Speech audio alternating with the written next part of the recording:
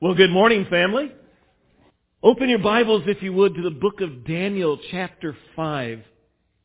We have the blessed privilege of opening up the inerrant, authoritative, inspired Word of God.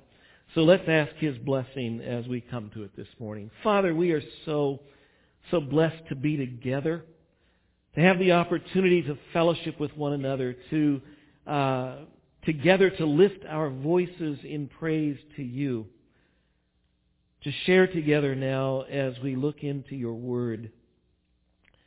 We ask, Lord, that You would open our eyes, as it were, the eyes to our heart, our minds, our souls, that we might see, our spiritual ears that we might listen, we might hear what You have for us this morning. We pray You would work through Your Word and that You would help us to, as we look and as we listen, that we would see You in Your Word and through Your Word this morning. We ask that You would use Your Word to draw us near. Hebrews says that Your Word is alive and powerful, sharper than a two-edged sword, that it can go in and do surgery in our hearts, reshape us, remake us. Lord, we ask that You would do that through Your Word this morning, so that we don't just hear it, but that we are changed. So may You draw us near this morning. May You change us. May then You use Your Word to send us out to live for Jesus. So we ask Your blessing on our time, because we are a needy people. We ask this in Jesus' name. Amen. We love stories of people thrust from obscurity to stardom. For example, a few years ago, there was the story most of us are acquainted with of a guy named Kurt Warner, who went from bagging groceries at Hy-Vee to ending up as the Rams quarterback and becoming the superstar of the Super Bowl. We remember that well. That thought of moving from obscurity to stardom is what's behind, it's the premise of the show American Idol and America's Got Talent and a bunch of those other kind of spin-offs and similar programs that are saying, among us there lurk people with great abilities and great talents that are just waiting to be discovered. So they go out and hold open auditions, and people go and hope that they'll go and be discovered. And sure enough, what's come out of it is a bunch of people who become famous. It's the stuff of dreams, fantasies, fairy tales, like Cinderella. The little poor girl who becomes the princess. That's all really intriguing. The reverse of that, not necessarily so much. Moving from stardom and celebrity and greatness to obscurity. That may intrigue us to read about somebody else, but it doesn't intrigue us. Oh, that's what I'd really like to do. I'd like to move from greatness to nothingness. Well, we're going to see some of both of those here today in Daniel chapter 5. As we continue our look into the life of Daniel, we will once again, we're coming to a marvelous story. We said when we started this, and maybe you weren't here when we started, but the book of Daniel is 12 chapters long. Half of it, 6 chapters, are really story. 6 chapters are mostly prophecy. Half prophecy, half story. This series, we've been focusing on the story parts of the book. Not because the prophecy isn't valuable, not because it's not intriguing, not because it's not interesting or important, because it is all of those. Rather, we've chosen this because the prophecy is what, for many of us, we tend to focus on in Daniel. The stories kind of get relegated off into Sunday school and kids. And there's an awful lot of rich stuff here in Daniel in the story. As we look at his life, again, big lessons of the book. There is one God. He is sovereign. He is in control of all the affairs of men. And there's lessons about how for you and me, how we are to live godly lives in a godless place. As Daniel, a godly young man, is thrust into captivity into Babylon, the hotbed of godlessness, or at least of idolatry of his day. So with that in mind, we come to Daniel 5. Follow along as we begin. King Belshazzar made a great feast for 1,000 of his lords and drank wine in front of the 1,000. I'm going to stop and take a few minutes because, first of all, we have to talk about King Belshazzar. Who in the world is King Belshazzar? So far in this book, the main characters have been Daniel, his three friends, Hananiah, Azariah, and Mishael, or you know them, Shadrach, Meshach, and Abednego, and King Nebuchadnezzar. Now, Hananiah, Azariah, and Mishael disappeared off the pages a couple of chapters ago. Last week, last chapter, chapter 4, King Nebuchadnezzar was on center stage, and now he is off the page. We have this guy here, King Belshazzar. Who is this? Well, for many years, no one knew. The scholars and the critics and the skeptics would scoff at the book of Daniel, and they say that this book was really not written by Daniel, not at the time it says it was written, and this is proof.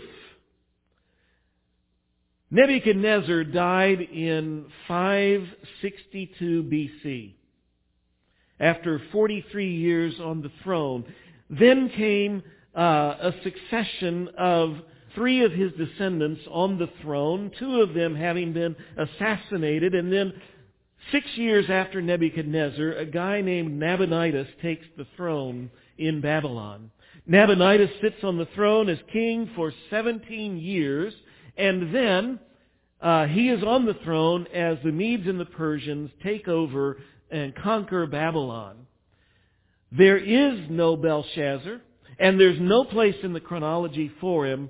Proof this book wasn't written by Daniel, or he would have known better. Then, in the middle of the 1800s, archaeologists found the Nabonidus cylinder. There, inscriptions from Nabonidus, the king of Babylon, who talks about his son, Belshazzar. Archaeologists have since learned that, indeed, Nabonidus was king for 17 years, but for 10 of those 17 years, he was out of Babylon. He was on building trips, working on building projects. He was traveling, playing golf. I don't know what he was doing, but he wasn't there in Babylon, and he put his son, Belshazzar, as co-king, co-regent on the throne in all that time he was gone.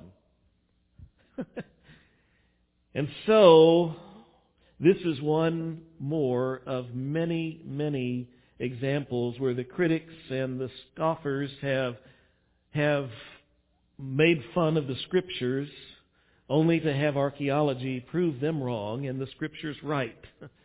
And what they actually pointed to as the flaw and the problem of Scripture actually comes back to support it all the more, because Daniel, you see here, knew the technical details of what was going on in the kingdom that for the most part had been lost to history. And someone writing in the 2nd century BC, as they would say that it was, they wouldn't have known that information. But Daniel, writing back in the 6th century BC, absolutely knew the facts. A little more backstory on chapter 5. A few years after Nebuchadnezzar died, and while all the turmoil is going on among who's going to succeed him, over to the east and to the south in Persia, the Medo-Persian Empire begins to grow. Cyrus begins to emerge in power. And over the next decade or so, he begins to expand, and he conquers lands up to the north of the Babylonian Empire. And then a few years, well, actually it's earlier in the same year that chapter 5 begins. 539 BC is the year here in chapter 5. Earlier in the year 539, King Cyrus of the Medo-Persian Empire begins to march down towards the city of Babylon. Having already conquered now some of the Babylonian Empire, King Nabonidus, king of Babylon, hurries back to Babylon and takes his army out to go and meet King Cyrus to try to stop their advance. Well, he's a failure. The Babylonian army gets trounced. Nabonidus gets captured. And that's the opening here of chapter 5. The Medo-Persian army then proceeds down to Babylon, surrounds the city, and begins a siege. It's been going on a little while as this chapter opens. Belshazzar, on the throne there in Babylon, is in a not really great spot. But on the other hand, it wasn't a bad thing. And what he wants everybody to know, he wants everybody that's in Babylon to understand that, yes, we're surrounded. Yes, Dad got beat. Yeah, we've lost most of the empire. But we're here. We're in Babylon. And we're good. Babylon can't be taken.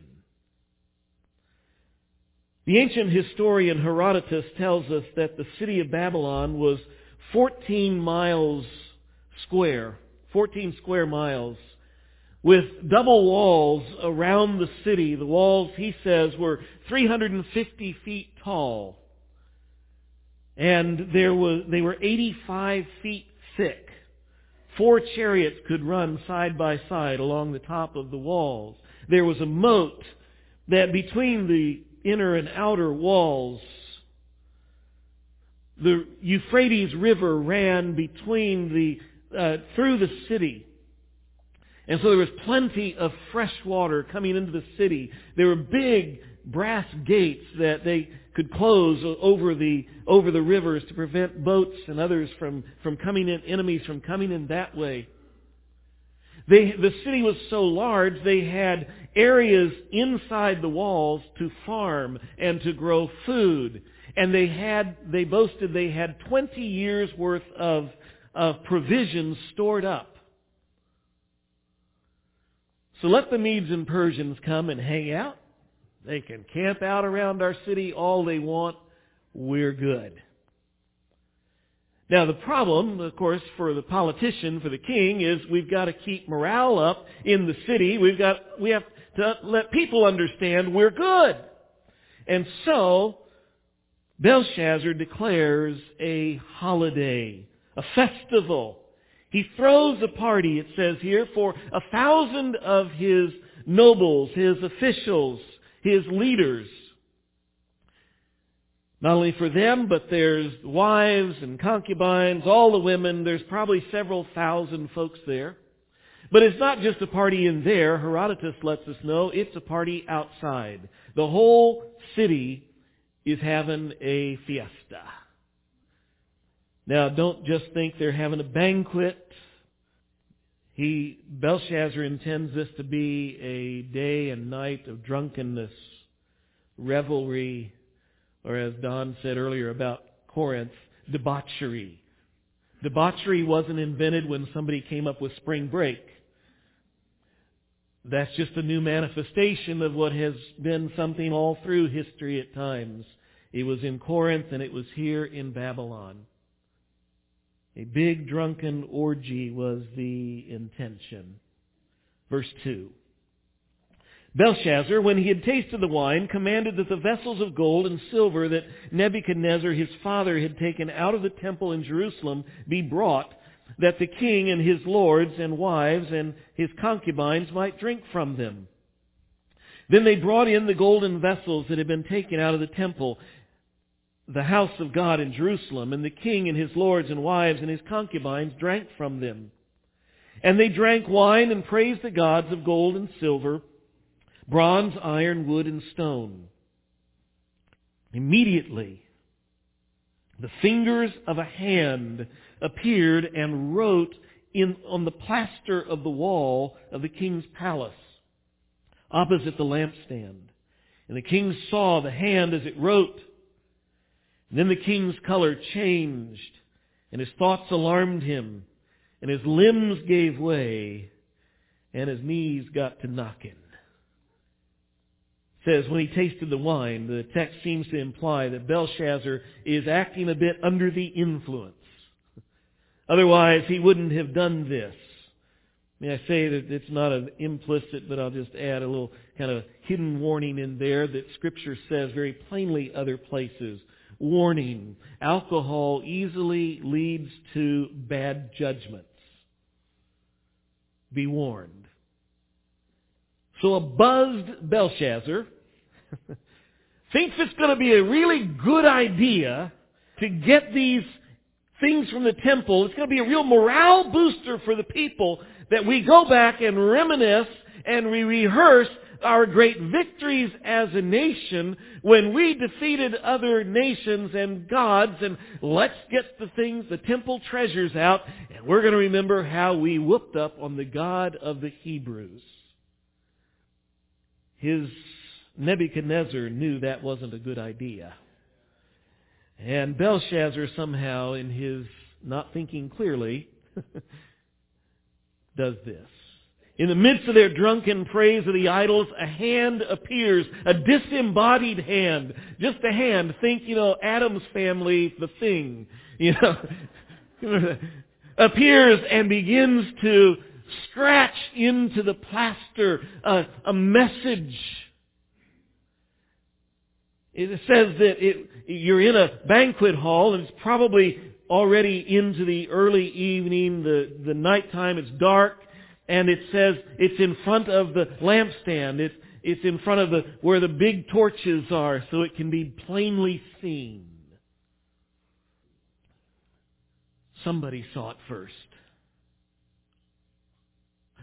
And I'm sure as people began to notice it, they thought, this is a cool trick! This is awesome! Look at that! Till people begin to realize it's not a trick. Not some magician's little parlor thing. This is a hand, miraculously by itself, writing a message. Wonder moves to terror, fear.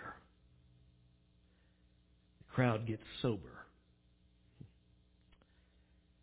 Verse 7, the king called loudly to bring in the enchanters, the Chaldeans, and the astrologers. The king declared to the wise men of Babylon, whoever reads this writing and shows me its interpretation shall be clothed with purple and have a chain of gold around his neck and shall be the third ruler in the kingdom.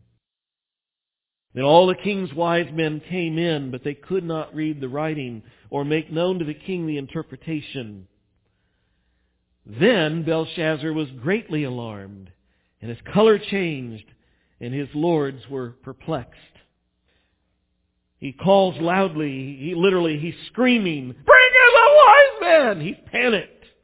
They come, but once again, third time in this book, the wise men come in and fail to deliver at a crucial time. They can't interpret it, and it says here that they can't read it either. People have wondered, why can't they read it? Well, we don't know. The Bible doesn't tell us. There might be several reasons. I'll just give a couple, but one could be this. Aramaic, when it is written, ancient Aramaic, like ancient Hebrew, omits the vowels. And so what you have are essentially just consonants. The reader has to supply the vowels. And so it would read something like this, using English letters. When Daniel later reads it, he reads mene mene tekel parsin, or uparsin, which is and parsin. Or actually, since Aramaic, like ancient Hebrew, reads right to left, so it would be more like this. But even I can't read that. You could put a lot of different words and different things together. You could create several different sentences or thoughts or ideas. Which one is it? Which one's right? And what does it then mean? They struggle with that. That might have been the problem. Perhaps it was written in a different language that the wise men did not know.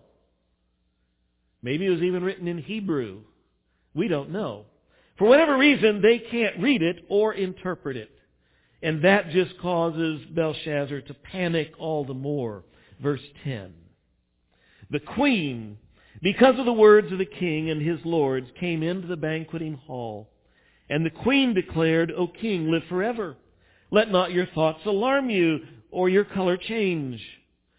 There is a man in your kingdom in whom is the spirit of the holy gods. In the days of your father, light and understanding and wisdom, like the wisdom of the gods, were found in him. And King Nebuchadnezzar, your father the king, made him chief of the magicians, enchanters, Chaldeans, and astrologers, because of an excellent spirit, knowledge, and understanding to interpret dreams, explain riddles, and solve problems were found in this Daniel, whom the king named Belshazzar.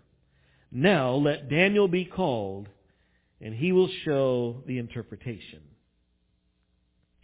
The queen comes in, probably referring to Belshazzar's mother, not his wife, who the text says his wives were already in the room. Probably his mother, who knew what kind of party this was going to be, and she didn't want to be there. This mother is either the daughter of King Nebuchadnezzar, who married King Nabonidus, or this could be a widow of King Nebuchadnezzar, who married King Nabonidus. Either way, she comes in, and Mom comes to the rescue of Belshazzar, says, here's a suggestion, a little wisdom for you. Get Daniel. Get Daniel. 3 observations as we look at Daniel's character in this text. It will help us as we continue to look and wonder, how are we to live as godly people in an ungodly place? The queen comes in and gives quite a recommendation to Belshazzar about Daniel. Daniel, we see from her, has a godly reputation. She says, this Daniel has the spirit of the holy gods in him. That was the same phrase that Nebuchadnezzar used of Daniel before Nebuchadnezzar, as we mentioned last week. I think he became a believer. But it's the way he talked of Daniel, and so is she. What's recognizing is, this guy has a connection with God. And therefore he has, she says, a superior understanding and wisdom. And therefore, she says, he has an amazing ability to solve riddles and problems. Daniel served 43 years under King Nebuchadnezzar. 40 of those years as the number 2 man in the kingdom of Babylon. It was no secret. Daniel was a bold and devoted follower of God. Everybody knew it. He didn't hide that. And also everybody knew this was a man of character. He was a man of a godly and a good reputation. Secondly, I notice that Daniel in this was persistently faithful. He had godly character over the long haul. Daniel is now in his early to mid-80s. After 43 years under Nebuchadnezzar, 43 years in the public eye then, it's now been 23 years and 5 kings after that. And apparently Daniel has spent much of these last years, maybe all of these last 23 years, on the proverbial shelf. relegated to the position of the has-beens of the wise men. He's the old guy. We don't pay any attention to him anymore, and he's apparently, Belshazzar really doesn't even know much about him. He's perhaps retired from the job, but he's not retired from being a godly man. If you'll notice in verse 11 what the queen said, she said, "There is a man in your kingdom who has the spirit of the holy gods," or actually it could be God, in him. She's kept up with Daniel. She knows where he is. She knows that the Daniel who is there now is the same Daniel who used to be there then. And I'm not talking about the same guy. I'm talking about the same guy. He's the same character. The same man of integrity. The same man of God. He says he's still the same man. Young or old, in the spotlight or out of the spotlight, in the public eye or in his private home, in his private life, Daniel was the same man everywhere. What you saw was what you got. He was consistently faithful, persistently faithful. All 66 years that he's on the page here in this book, all 66 years in Babylon, he's been a faithful man. Daniel faithfully served God and lived for God. Living as a godly man wasn't something he did, it was who he was. You notice Daniel doesn't need to take a few days to get prayed up, to get connected to God again, before going and dealing with this situation. He never changed. It's who he was. When the king sent and said, "I need you," Daniel didn't have to try to resurrect some connection with God. As we'll find next week, he's in the habit every day he spends faithful time in prayer. He served faithfully and consistently over the long haul. This week, you're probably aware, Billy Graham passed away. Undoubtedly, he is the most well-known name of modern evangelical Christianity. Far and above, I think, anyone who comes second. Remarkable in both Billy Graham's life, and I have noticed in the last few days in his death, very remarkable is the good and godly reputation that he had, not only among Christians, not only among believers, but among unbelievers. You read all the comments out there, scores of unbelieving folks speak well of this man. I believe Daniel had that kind of reputation in his day, even in pagan Babylon. And I think in both cases, it was due to their examples of a consistent godly character. Verse 13.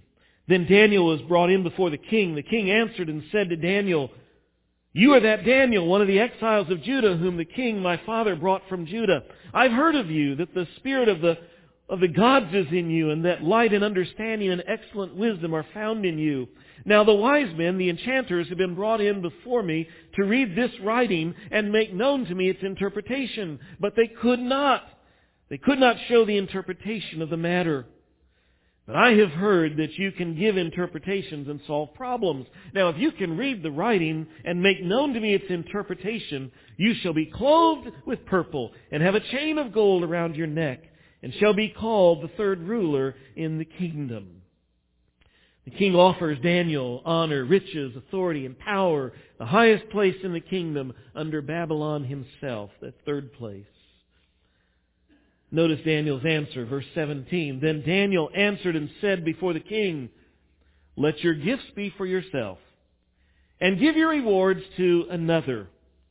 Nevertheless, I will read the writing to the king and make known to him the interpretation."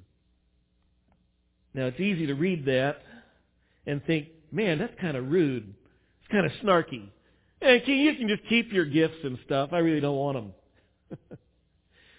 See, it's not that Daniel is saying, you know what?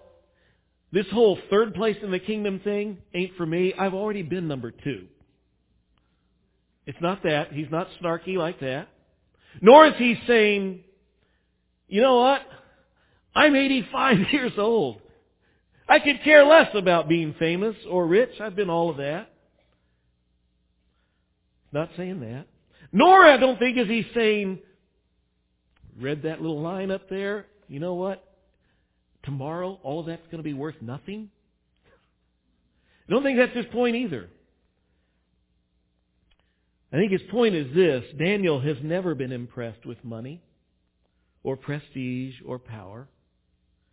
Daniel's focus, his priority, has always been to serve God, not to get personal gain, not to achieve selfish ambition. Daniel has never cared about any of that. Daniel served God, not himself. What he's really saying to Belshazzar is this: Belshazzar, keep your stuff. I'm going to tell you the truth. You can trust my message because I'm not doing this to get your prizes. I'm just going to level with you and tell you the truth. How we need folks who will speak the truth for no other reason than that the truth needs to be spoken. Verse 18. O king, the Most High God gave Nebuchadnezzar your father kingship and greatness and glory and majesty, and because of the greatness that he gave him, all peoples and nations and languages trembled and feared before him. Whom he would, he killed, and whom he would, he kept alive. Whom he would, he raised up, and whom he would, he humbled. But when his heart was lifted up, and his spirit hardened, so that he dealt proudly, he was brought down from his kingly throne, and his glory was taken from him. He was driven from among the children of mankind, and his mind was made like that of a beast, and his dwelling was with the wild donkeys. He was fed grass like an ox, and his body was made wet with the dew of heaven, until he knew that the Most High God rules the kingdom of mankind and sets over it whom he will. And you, Belshazzar, well, I'm going to stop there for just a second. Before Daniel reads the message and tells Belshazzar what it means, he preaches a little sermon. Daniel hasn't been a preacher so far, but he takes up the job for once. 3 big points to his message. He says, and these are going to sound familiar if you've been around for the series, he says there's one true God. The Most High, he says, verse 18, there is the Most High God. He's the one true God. Secondly, this God alone is sovereign. He is in charge. Verse 18, he says, this God gave Nebuchadnezzar his kingship and greatness. Verse 19, because of the greatness that he, God, gave to him, Belshazzar. Verse 20, he says of Nebuchadnezzar, he was brought down. Brought down by whom? By God. He was humbled by God. Verse 21, until Nebuchadnezzar knew that the Most High God rules the kingdoms of men and sets over it whom he will. God alone is sovereign. The third point in this is that we must respond rightly to him. He tells the story of Nebuchadnezzar, which was last chapter last week. If you weren't here, get a CD, go online, listen. It's a great story. You need it. But here's his next big point. There's one true God. God alone is sovereign, and we must respond rightly to him. Nebuchadnezzar is the example. Hebrews 11 describes what that looks like. It says this, here's the correct response to God. Hebrews 11:6. Without faith it is impossible to please him. For whoever would draw near to God must believe that he exists and that he rewards those who seek him. What's the right response to God? Faith. And the verse there in Hebrews defines what faith is. Faith is to believe God. And then, because you believe God, faith is to follow Him. It is to understand that God is the rewarder of those who seek Him, those who follow Him. It is to stake your life, your future, your hopes, your dreams, everything on the fact that following God is worth it. I believe God, therefore I follow Him. That's the response of faith. And the example is Nebuchadnezzar. He says, your father Nebuchadnezzar, when he at first was rebelling against God, he was a proud man, but God humbled him. And when Nebuchadnezzar turned to God, honored Him as God, and followed Him as God, Nebuchadnezzar was restored. His kingdom was restored. Nebuchadnezzar was a rebel who repented. But you, Belshazzar, you knew Nebuchadnezzar's whole story, but you ignored the lesson. Instead of humbling yourself before God, you exalted yourself over God. You didn't just ignore Him, you mocked Him. As you praised these other gods, the gods of gold and silver and wood and stone, He says, really, you've got your whole perspective is upside down. Don't you realize the insanity of this? These gods of gold and silver and bronze, they can't see. They can't hear. They can't talk. They can't understand. They're metal and stone and wood. And yet you worship these gods. You praise them and exalt them. But the Most High God, who can see and hear and understand, and in whose hand He holds your very breath. He's the creator of all. He's the one who's sovereign over all. He can even write in a wall if He wants. This God you dishonor. He's the one who wrote the message. Now, let's read it. I have a feeling Belshazzar looked really frightened at that moment. This is the writing that was inscribed. Verse 25. Mene, Mene, Tekel, and Parsin. And this is the interpretation of the matter. Mene, which means to number. God has numbered the days of your kingdom and brought it to an end. Tekel, which means to weigh. You have been weighed in the balances and found wanting. Peres, which is a singular parson, by the way. Peres, your kingdom is divided. It means to divide. Your kingdom is divided and given to the Medes and Persians. Then Belshazzar gave the command, and Daniel was clothed with purple, and a chain of gold was put around his neck. And a proclamation was made about him that he should be the third ruler in the kingdom. And that very night Belshazzar the king was killed. And Darius the Mede received the kingdom, being about 62 years old. The message: numbered, weighed, and divided. Your kingdom is over. You're done. Belshazzar heard all this. He saw all this. As it were, the smoke alarms were going off and you could smell the smoke. And he apparently did absolutely nothing about it. Other than he honored his public commitment to give Daniel the gold chains and the purple robe and the decree that he's number 3 in the kingdom. But other than that, it appears that the next thing that happened is the band kicked up again and the party went back to full swing. Unknown to everyone at the banquet, unknown to the folks in Babylon, outside the city walls of Babylon, the Medes and Persians had been very busy.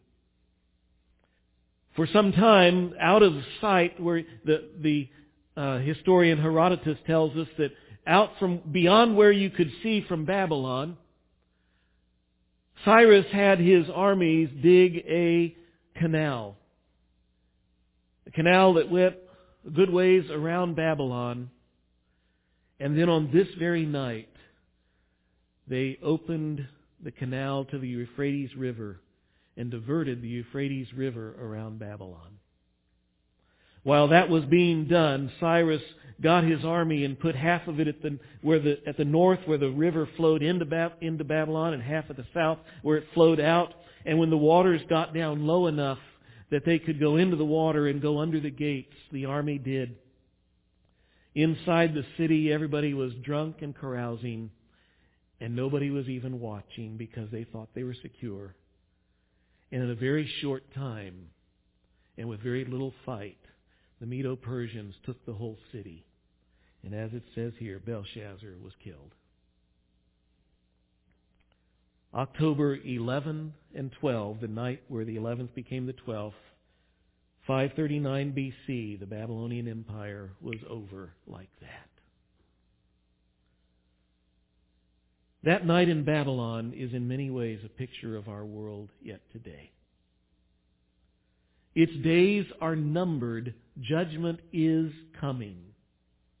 The Bible is clear. One day, this world will be judged. It could happen in our lifetime, but even if it doesn't, our personal days are numbered. The older we get, the more we understand that. Even if we live to be 80 or 90 years old, our days are numbered and they will run out and our life will end. And it's very short. Right? Anybody over 60 disagree with that? The Bible is clear. Time is short, and yet still most of the world is occupied with a party. Or they're fretting over this problem and that situation. Or they're trying to get a new this or a flashier that. Or they are working to achieve some goal, or working to get that promotion, or they're chasing popularity, or chasing love, or chasing fill in the blank. You see, it's like the proverbial folks who are rearranging deck chairs on the Titanic as it's going down. The world is consumed with lost causes and missing the only thing that really, truly matters. What do you do when you've been measured, weighed, found wanting, and the judgment's coming? 1 John chapter 2, verse 17 says this: "The world with its is passing away along with all its desires, but whoever does the will of God abides forever." What do you do? What are we to do? It's what Daniel said. It's what I read earlier from Hebrews 11. We're to respond to God in faith, to believe and trust in Jesus, and because we believe Him, we follow Him. If we truly do that, it changes everything. It gives us a new perspective on life. We will no longer live in this world as part of this world, but will live like a Daniel living in a Babylon, who chose to live in that ungodly place as a godly man, to live as a light in a dark place, to live boldly with godly character, to live persistently faithful, and to live to serve God rather than serving himself. Let's pray. Father, this is powerful stuff. When we really think about it, it rocks our world. Most of us here in this room would say we are trusting Jesus. There may be someone here today who never heard that before. Maybe they need to understand that there's a God who loves them, but there is judgment coming. You gave your Son, you gave Jesus to pay for our sin. You call for us to trust in Him. And then there's forgiveness and eternal life. But there are many of us here in this room who name the name of Jesus, and yet we tend to live in this world like part of the world. because we're living with the wrong perspective. And it's as foolish as Belshazzar. May we look at this world and this life through the lens of your truth, through the lens of your Scripture, and realize it changes everything. So we don't live for ourselves, we live for you. And we live faithfully, we live boldly for you. Because we believe that you are God. And you are the rewarder of those who diligently seek you. Father, I pray that that would be true of the folks in this church, because this world is in desperate need of a bunch of Daniels. Folks who would live that type of a life of a godly reputation that is consistently faithful, so they can see who you are by looking at us. So God, make this true in us for your glory, for our good, and for the good of those around us. So we ask in Jesus' name.